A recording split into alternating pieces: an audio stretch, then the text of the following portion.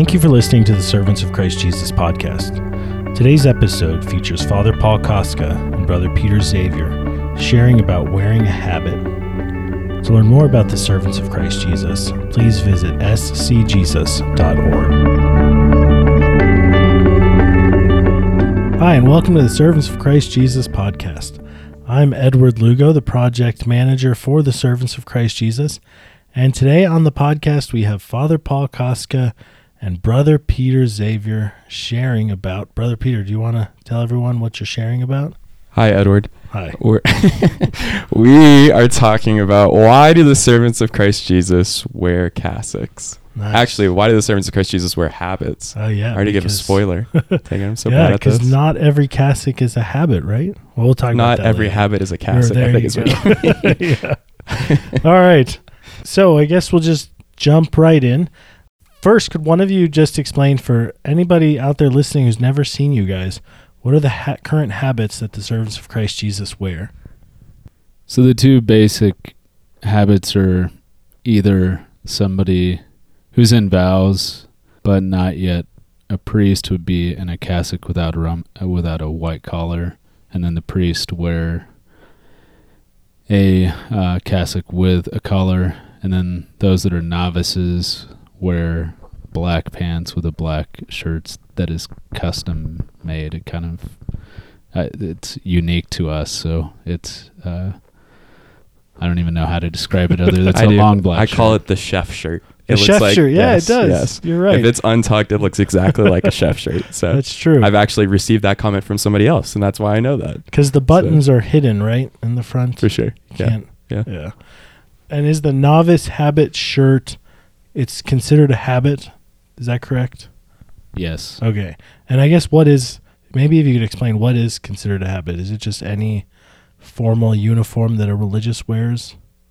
Yeah, it would be the garb that you receive in some formal capacity. So at vows, you receive the habit. It's actually part of the rite of the actual vow ceremony.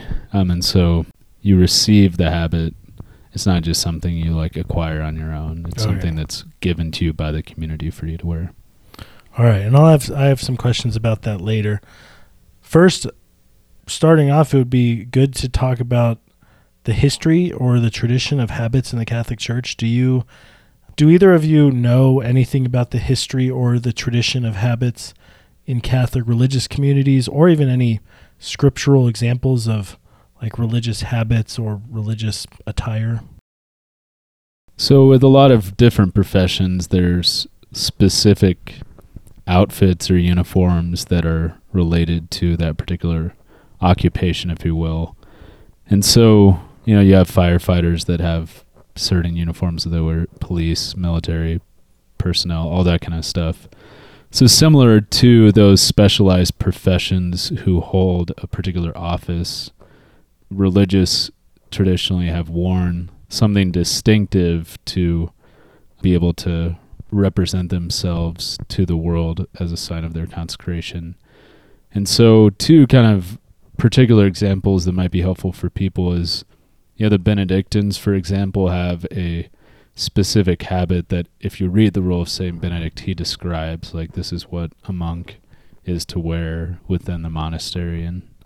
And so for them, it was partly a unifying thing, but also the Benedictine habit is oriented as well towards actually laboring, because they're, ora et labora, and so their habit is directly related to their vocation of both prayer but also working. Versus some habits that you see might not necessarily be all that helpful if you're doing manual labor. And so there's a particular intentionality with that. And then with the Franciscans and their tradition of habits particularly highlight poverty, because Francis's dad was a merchant and a cloth merchant, and so he his family's wealth came from clothing and came from making clothing that people wanted to buy. And similar to today, because the world in a certain way never changes, you can spend $5 on a piece of on a t-shirt, or you can go and spend like $100 on a shirt, you know, depending on what brand you get. And just like in our time, in that time, there was like simple clothing and fancy clothing, and so Francis's family was in that industry, and so for him, the clothing had a particular connection with his like life of previous to following Jesus. And so when he started to follow Jesus, he wanted to be close to Jesus in poverty in a particular way that was manifested was the simplicity of the clothing that he wore. And then St. Ignatius, who we take particular inspiration from as well, when he started living a life of penance and went to Montserrat and Manresa, he specifically put on the garb of a pilgrim. And so like at that time period, there was literally garb of like simple clothing, penitential clothing that one would wear if you were on pilgrimage. And he actually switched with like a poor man and gave his like nice clothes to the poor man and took the poor man's rags. And so both in the Franciscan and in the Ignatian tradition that we pull from, there's a strong connection with poverty, simplicity, and a change of life that happens when you put on a habit. Some things from scripture that you can just see as well. I mean, there's nowhere really that I know of in scripture. It's like, I mean, obviously there's no necessarily religious explicitly like in the scripture stated that's wearing this habit. But I mean, right when they start talking about John the Baptist in the desert, right, one of the first things that they mention is that he's wearing camel skin. He's, you know, eating locusts and he's eating honey. So there's this emphasis on, it gives you an image of John looks different than everybody else, right? And then in the Old Law, in the Old Testament, whenever they're talking about the Pharisees, the Levitical priests, God is giving them instructions, about many different things, but specifically what they're supposed to wear, what the Jewish men are supposed to wear. And there's a specific instruction that is like supposed to be manifested in the outfit that they're wearing. And something that I learned this past summer when I was reading the daily readings that I didn't even know was in the book of Acts is, and it's not necessarily the outfit of a habit, but you see this kind of theme, and we've talked about this in past podcasts, of the exterior sign of the interior reality, right? Like the symbol that something is manifesting a deeper reality. And Paul, in Acts 18, verse 18, it talks about Paul, and in response to making his vow, he shaves his head. So it's actually changed. Like, people actually ask me all the time, do you have to keep your hair that short? Like, why do you guys always cut your hair? And now, rather than just like giving some kind of example from the community or custom of the community, I can just quote scripture and be like, well, actually, when Paul makes a vow, he actually does a symbol, like an actual deeper reality to manifest it with his body, something that he just made to the Lord. And that goes back to the Nazarites in the Old Testament, who would actually not cut their hair in the midst of making this Nazarite vow. And they also wouldn't drink strong drink and touch dead things and different things. So there's different, I would say, like hints that you can definitely see of God giving us in divine revelation of there's something about even what we wear that has significance to our spiritual life. I think that's probably a good question to jump into the heart of what this podcast is.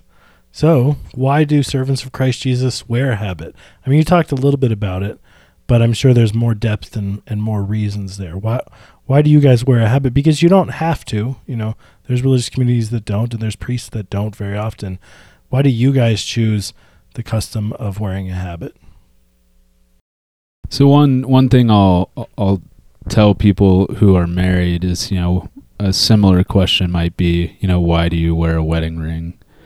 And it's not that you have to wear a wedding ring. It's like you're not married if you don't wear a wedding ring, but it's a visible sign of your commitment to your wife. And the habit, similarly, is a visible sign of our consecration to the Lord, our commitment to the Lord. Now, do we have to wear it insofar as, like, if you don't wear it, you're not a religious? No. But there is something to being a visible sign of the consecration that's encouraging to people. It can also be intimidating for people at times. Like if you walk into a bar or you walk into a dorm and there's something can be intimidating because people sometimes change their behavior when they see like, oh, a priest is around. So it's not that it always makes everybody comfortable, but I think the visible reality of it helps people to know that God is here, that God is amongst his people. And there's when we don't wear it, when religious don't wear it, it's not that they're bad people, but there's a lack of visibility which can impact some people have literally never seen, like, were the first time that they've ever seen a person consecrated to the Lord. And so that's striking to them, but it's also sad that, like, for them, they haven't seen somebody in a cassock or a habit ever in their life, or maybe in a long time. Something happened to me at the end of my first year of religious life that really has changed the way that I viewed a habit. And it's because, one of the formation exercises that we do as servants of Christ Jesus is the Manual Labor Month.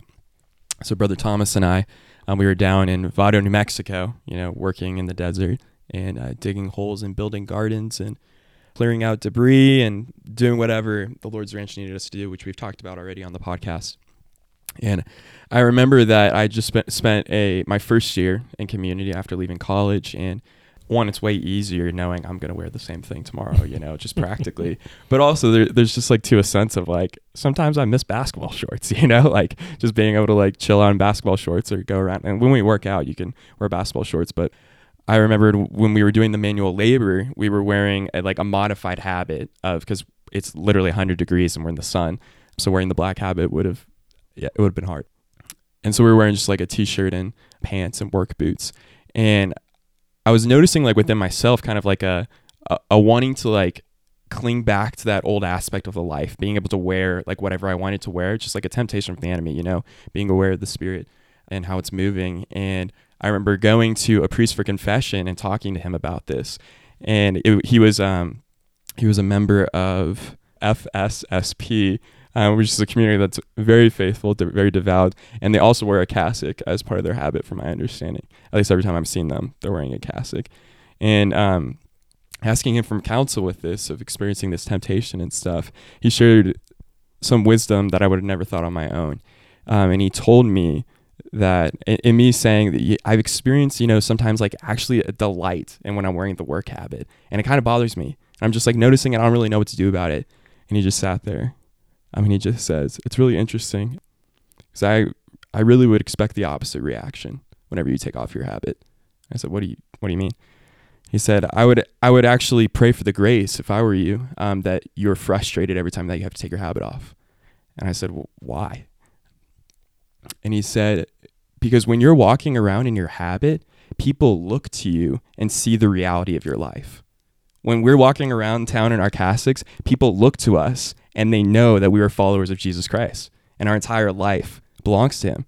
Whether they actually go to Catholic church, whether they were raised Catholic, just the fact that they see us in a cassock, they know we belong to him. And now when I take my habit off, I actually have to strive harder and prove something to somebody that is literally just a gift in the outfit that I wear, that just makes manifested something that I'm trying to live out interiorly. And it goes back to like the Nazarite vow, and it goes back to Paul shaving his head and all of these things. There's a deeper reality that this is pointing to that's supposed to be a gift for us. And some things that have just come up in reference to this with like the scriptures and different things is, if you watch The Chosen, which I know you haven't, Ed, and you still need to watch The Chosen, and everybody's listening to this, I'm an advocate for The Chosen. Not saying that's a disclaimer of the servants of Christ Jesus, but for Brother Peter Xavier, I think The Chosen is beautiful. And there's this beautiful moment in The Chosen that, just thinking about this concept of the habit, Mary's talking with one of her friends before the wedding feast at Cana, and they're talking about Mary's wedding. And Mary makes this comment of that there weren't a lot of people basically at her wedding. And the girl goes, why? And she just makes like the hand motion, like, like she was pregnant, like pretending like her belly's bigger, right? And there's this reality that we don't think about of everybody in Mary's little town knows that she's not married yet, right? She's betrothed to Joseph. They haven't actually been married yet. They've taken the first step towards marriage. And then she ends up pregnant. Like, thinking about the scandal that Mary's having to walk around town being pregnant, and no one understands. Like, no, No one's going to understand the reality of what happened there. So Mary, literally, when they see her, they see this sign of contradiction. What they think, right, is something that's confusing, doesn't make sense, and might even, as Father Paul was saying, might be intimidating or threatening. But reality is when they're looking toward Mary in her womb, and when Jesus is in her womb, they're looking to Jesus. And in the same sense as well, if you think about Simon of Cyrene carrying the cross with Jesus, and how awkward that would be, like his friends, family, seeing him walking through the streets with this criminal, carrying this cross with him. And I bet he was really self-aware in that moment of, everybody sees me right now. And I've had this actually really big reality check in religious life of, no, they're not looking to me. You know, they're not looking at Simon of Cyrene. They're fixed on Jesus in that moment, really. And that's the gift of the habit. And it's something that I think every religious, when they wear the habit, they can walk in confidence in, is that if people are looking at me, I can just say, no, they're not. They're actually not. They're looking at the sign of contradiction that's in my outfit, and they're looking to Christ himself. So it's really just a huge gift. Now, that's a great question that I have for you guys. I assume when you walk around anywhere that people stare at you. Is that accurate? Yes. Like airports? Yes. And little girls are famous for going, mommy, mommy, he's in a dress. He's in a dress. Constantly. Now, do you get used to that? What's that experience like? Because I blend in to the crowd almost all the time, but you guys stand out. What's that like? I think some of the brothers, namely Brother Peter, notice it more. Like I've just kind of become oblivious. I'm very conceited, very prideful, and very aware. That's what he just said. I just have become oblivious to it most of the time. There's times when people are like literally staring for multiple seconds where you're just, it's so obvious. But if it's just like so I don't notice it all that much. There are times when I do, but I think for me the biggest challenge is probably just trying to represent the Lord well in light of the fact that this person knows that I'm consecrated to the Lord. I remember going back to like the multiple seconds thing. I remember we were in the Denver airport one time. I think I was by myself too. I think I was going to my home visit or something. And I'm going through security. And this woman who's probably like 15 in front of me is talking to a TSA agent. And she's like, she turns around and sees me.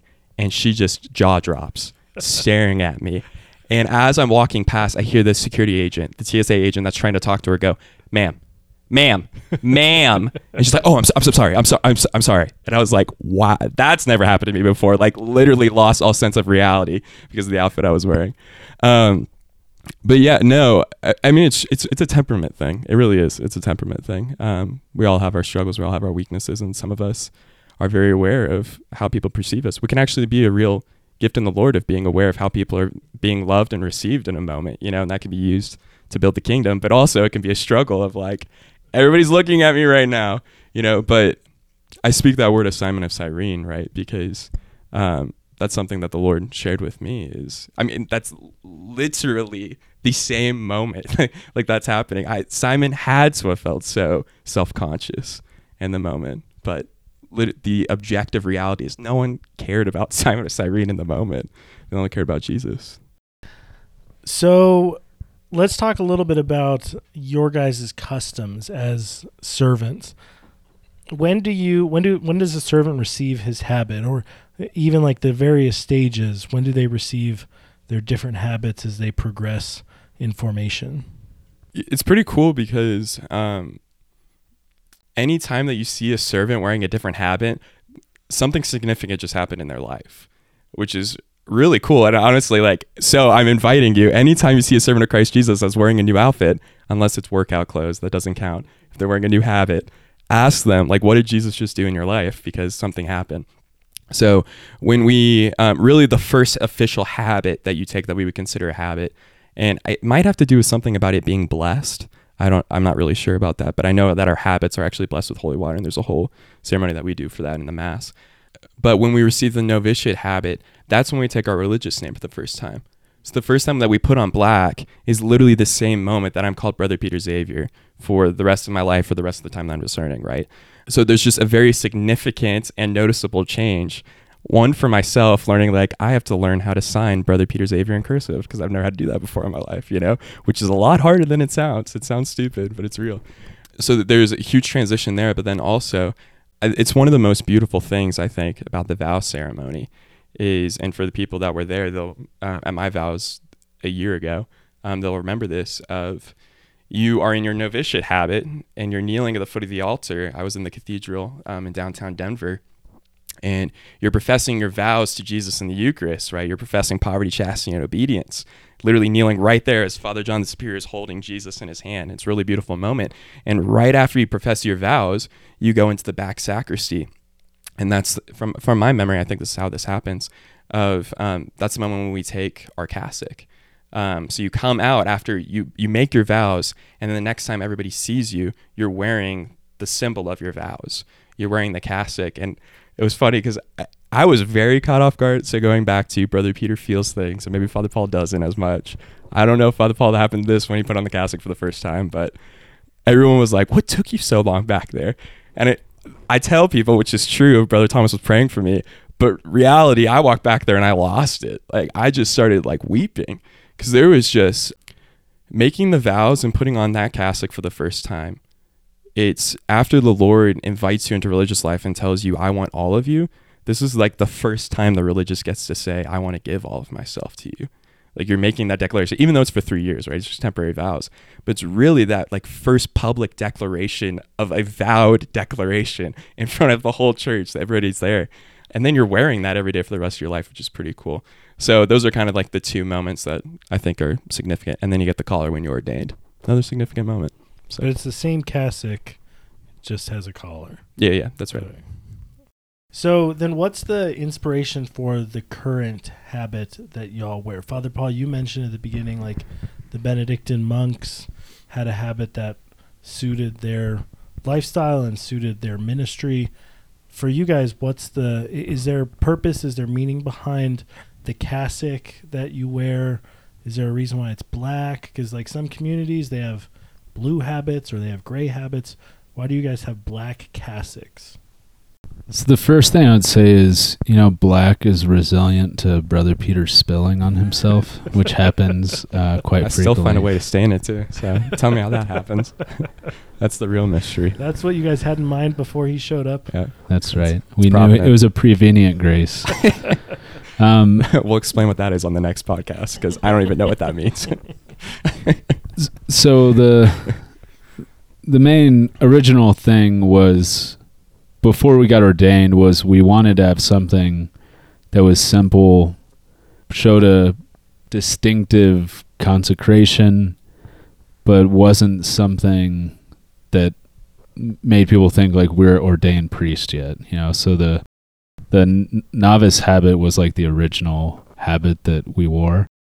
And so that was the kind of origin of that, was trying to have something simple, consecrated to the Lord, but not confusing people like why are these people priests but they're not actually priests or whatever. So we want to make clear we weren't priests yet.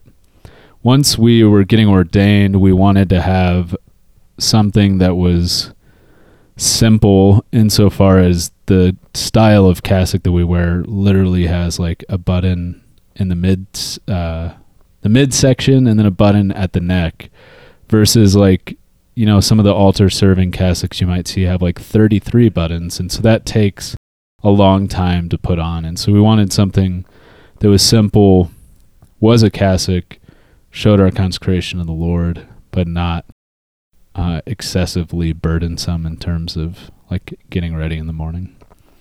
So that's the origin of why we wear the cassock that we do. Some people only interpret cassock to mean like you say the Latin Mass, or like you're like kind of a certain flavor of Catholicism or whatever. For us, we don't like seek to make it, it's not a political statement for us about, or like we want to be in union with the bishop, we want to be in union with the Pope.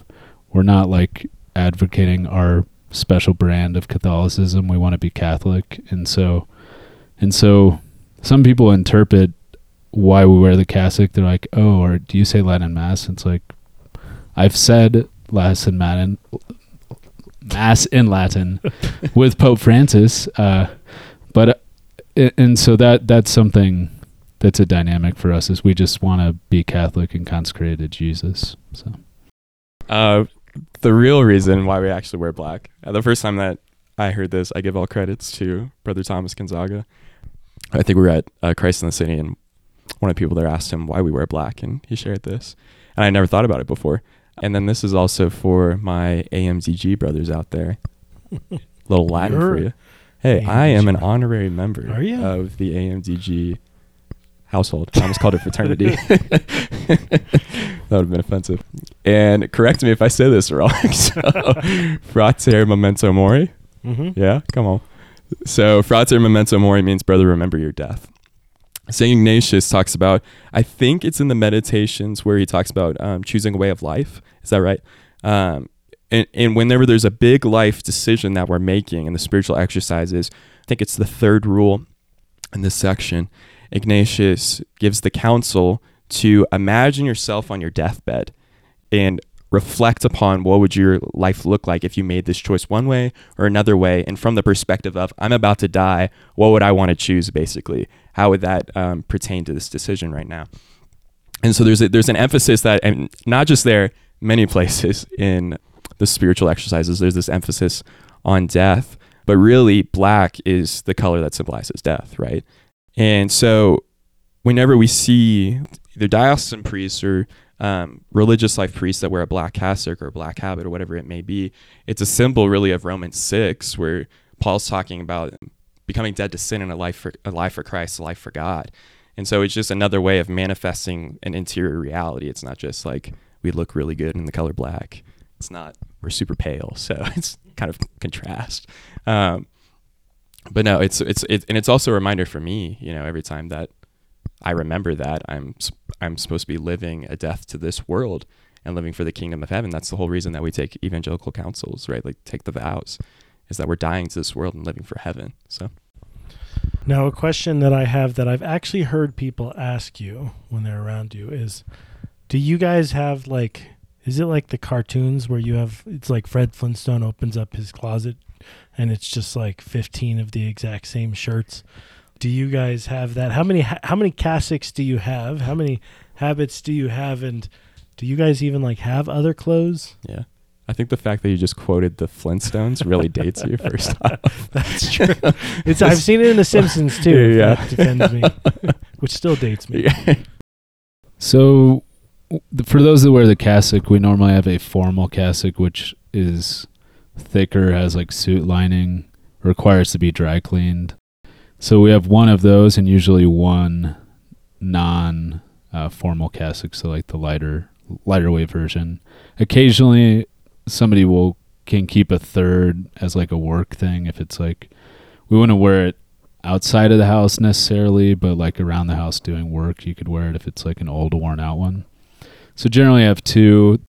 The priests usually have a set of clerics, just normal priest clerics, that if we're doing a work project on a mission trip or something where would destroy the normal habit. And then those that are not priest will retain a set of their original novitiate habit to use as a work habit.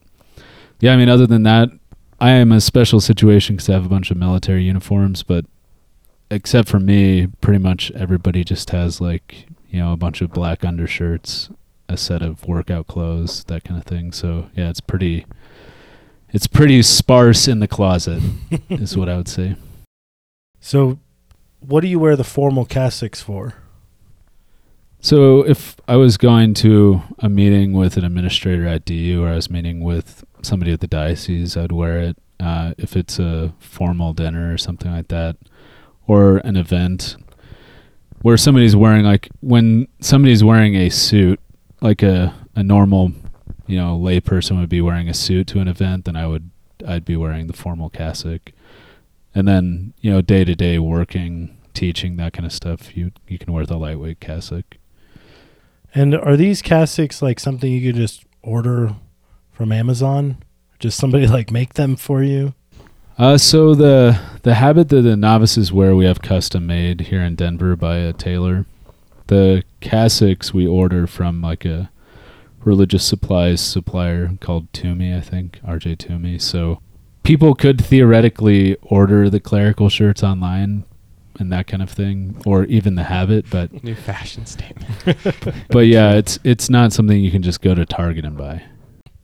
So if you only have 2 habits, I mean, that's got to be challenging in terms of the little that you have. Like I have 10 different shirts, and so I don't have to take like exceptional care of them, but you guys, I'm sure, have to wash them a lot and stuff like that. How do you deal with that? Yeah, it requires an intentionality, especially with the formal cassock. Like if you have an event coming up, because dry cleaning, takes like 2 days usually, so you really have to anticipate whatever's happening. So it's challenging. It's not as easy as just like having 10 different options in front of you. Awesome. Well, as we close, I guess, just do you guys have any stories? I mean, you've already talked a little bit about it, and you can share some more, but just about times where the habit that you wear is like really impactful on yourself or on the lives of the people that you encounter while you're wearing it.